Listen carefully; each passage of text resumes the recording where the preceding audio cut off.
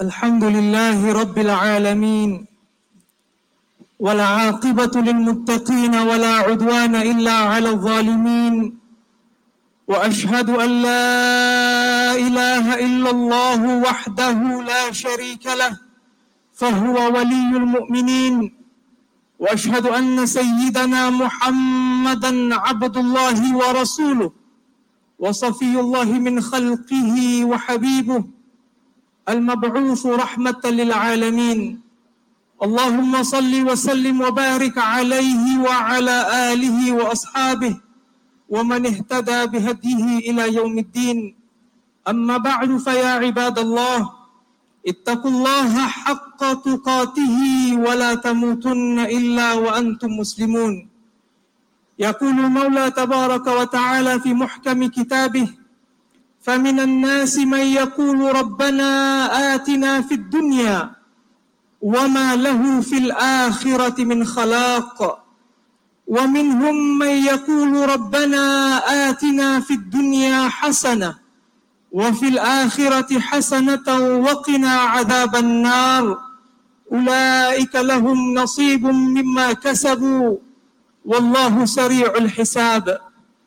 Saudara sidang Jumaat yang dirahmati sekalian, marilah sama-sama kita mempertingkatkan takwa kita kepada Allah Subhanahu wa taala dengan bersungguh-sungguh melaksanakan segala yang telah diperintahkan Allah dan berusaha sedaya upaya dengan penuh keikhlasan meninggalkan segala yang telah ditegah dan dilarang Allah Subhanahu wa taala. Semoga Allah menerima segala usaha dan amal bakti kita dan menggolongkan kita bersama mereka yang diredainya di dunia dan berterusan di akhirat kelak. Amin ya rabbal alamin. Seperti yang dibacakan sebentar tadi, Allah Subhanahu wa taala mengkhabarkan bahawa di kalangan manusia ada yang hanya meminta kebaikan di dunia, nescaya tiada bahagian bagi mereka di akhirat kelak.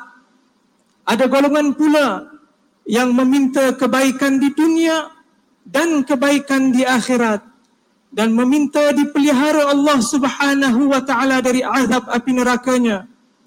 Bagi mereka balasan segala perbuatan mereka dan perhitungan Allah Subhanahu wa taala adalah amat cepat. Ma'asyiral muslimin wa zumratal mu'minin rahimakumullah. Begitulah kehidupan kita. Setiap kita inginkan kejayaan dan kegemilangan dalam kehidupan. Yang bekerja inginkan kerjaya yang berjaya, yang berumah tangga inginkan kasih sayang dan ketenangan, yang berkeluarga inginkan keluarga yang bahagia, anak-anak yang baik, yang terdidik, yang berakhlak mulia, yang berniaga inginkan keuntungan dan kemakmuran. Dan bagi masyarakat pula, kita ingin masyarakat yang berjaya lagi gemilang, jauh dari gejala-gejala yang melemahkan pencapaian kita di dunia atau merosakkan moral dan tata susila kita sebagai masyarakat beragama. Agama yang kita cintai menunjukkan kita jalan keseimbangan dan matlamat serta wawasan yang berpanjangan, bukan hanya kejayaan di dunia tetapi kejayaan yang berkekalan di akhirat yang ingin didambakan. Kejayaan yang kita inginkan adalah kejayaan di dunia dan berterusan sehingga ke akhirat.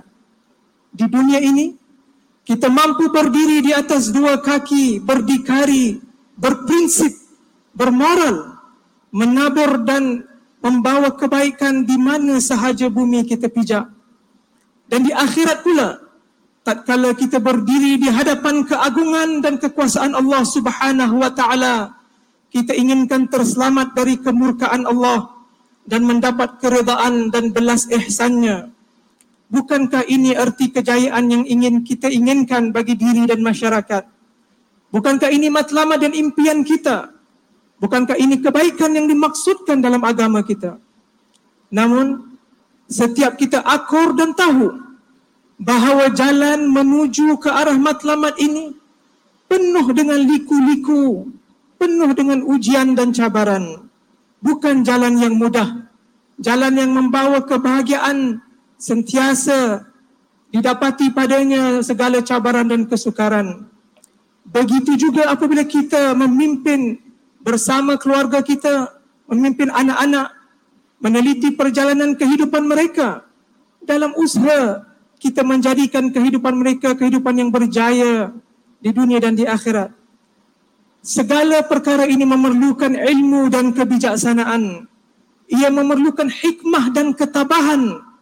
Ia memerlukan rahmah dan keihsanan.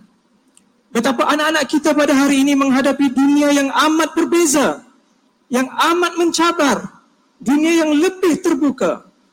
Pada masa yang sama, urusan kehidupan banyak yang lebih mudah, yang lebih teratur, yang lebih pantas. Maka ada kebaikan-kebaikan pada dunia hari ini, tetapi banyak juga cabaran-cabarannya. Sememangnya orang-orang yang beriman, ibu bapa yang beriman, yang sayangkan anak-anak mereka, khawatirkan masa depan mereka. Kita khawatirkan pergaulan mereka. Kita khawatirkan moral dan akhlak mereka. Kita khawatirkan gaya kehidupan mereka. Di Dewan Salat ini juga terdapat anak-anak muda kita yang datang dari sekolah dan madrasah yang mendengar khutbah pada petang ini. Peranan kita sebagai ibu bapa, sebagai pakcik dan makcik, sebagai keluarga adalah untuk menjadi teman mereka yang penuh dengan ihsan dan keprihatinan, untuk kita bersama-sama mereka dalam menjalani perjalanan kehidupan mereka yang amat mencabar. Susah senang bersama sebagai bapa dan anak, ibu dan anak, sebagai suami dan isteri dalam mendidik anak-anak kita pada hari ini. Maka apabila kita melihat kebaikan pada diri dan perbuatan mereka, berilah mereka dorongan dan pujian. Dan jika kita melihat kelemahan dan kesilapan mereka, tegurlah, nasihatilah mereka dengan penuh hikmah dan bersabarlah. Dalam erti kata, berikan mereka masa untuk merubah menjadi mukmin yang lebih baik. Tidak mungkin saudara-saudari sekalian, manusia berubah dalam sekelip mata pada biasanya, pada hukum asalnya. Seperti pepatah, sekeras-kerasnya batu, bila tertimpa hujan, akhirnya akan retak juga. Begitu juga sebagai ibu dan ayah, kita perhatikan pemikiran anak-anak kita. Kerana nasihat dan perbincangan dari kita perlu meyakinkan mereka. Kadangkala dengan hujah dan kadangkala dengan contoh tauladan dari perbuatan kita sendiri di rumah dan tatkala kita bergaul dengan anak-anak kita. Seperti yang disebutkan Allah Subhanahu wa taala, ud'u ila sabili rabbika bil hikmati wal mau'izatil hasanah wajadilhum billati hiya ahsan. Serulah, ajaklah orang kepada jalan Tuhan kamu dengan hikmah, iaitu kebijaksanaan, wal mau'izatil hasanah, contoh yang baik, dan berilah mereka hujah dengan cara yang terbaik agar mereka meyakini apa yang kita ajak mereka kepadanya. Begitu juga rahmah dan keihsanan dalam mendidik dan mengajak manusia adalah kepada kebaikan, adalah sifat Nabi Muhammad sallallahu alaihi wasallam, baginda yang sentiasa prihatin, baginda yang sentiasa memerhatikan keadaan umat baginda dan mencari jalan yang terbaik untuk mengajak mereka kepada kebaikan dan merubah tata susila dan akhlak mereka. Difirmankan Allah Subhanahu wa taala di penghujung surah At-Taubah, laqad ja'akum rasulun min anfusikum azizun 'alaihi ma 'anittum harisun 'alaikum bil mu'minina raufur rahim. Telah datang kepada kamu seorang rasul di kalangan kamu sendiri, amat berat ke atas baginda segala penderitaan kamu. Amat berat ke atas baginda segala penderitaan kamu. Sangat prihatin terhadap keadaan kamu dan amat lembut lagi pengasih dan penyayang kepada orang-orang yang beriman.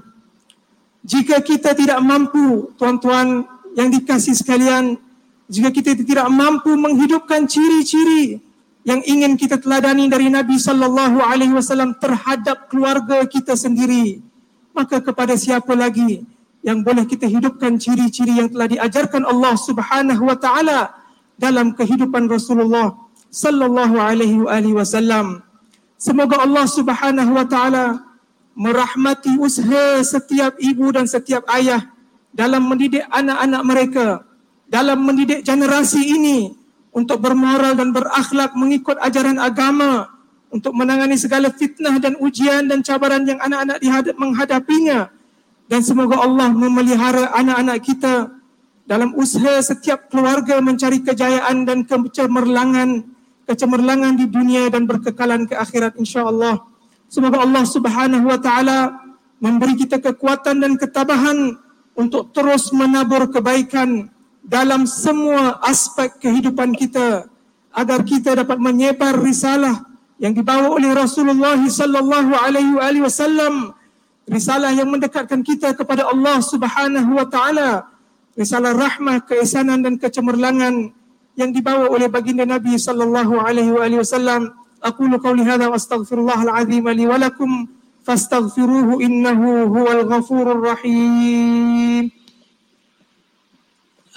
آمين آمين يا موفق الطاعين وفقنا لطاعتك أجمعين وتب علينا وعلى المسلمين واغفر الذنب من يقول أستغفر الله العظيم أستغفر الله.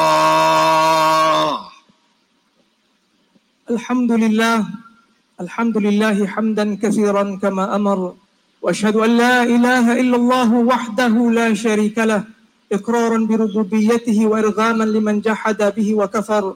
أشهد أن سيدنا محمدا عبد الله ورسوله سيد الخلائق والبشر. اللهم صل وسلم وبارك عليه وعلى آله وأصحابه مصابيح الغرر. أما بعد فيا عباد الله اتقوا الله تعالى فيما أمر وانتهوا عما نهى عنكم وزجر. ألا صلوا وسلموا على النبي المصطفى خير الأنام، فقد أمرنا الله تعالى بذلك حيث قال في كتابه العزيز: إن الله وملائكته يصلون على النبي يا أيها الذين آمنوا صلوا عليه وسلموا تسليما.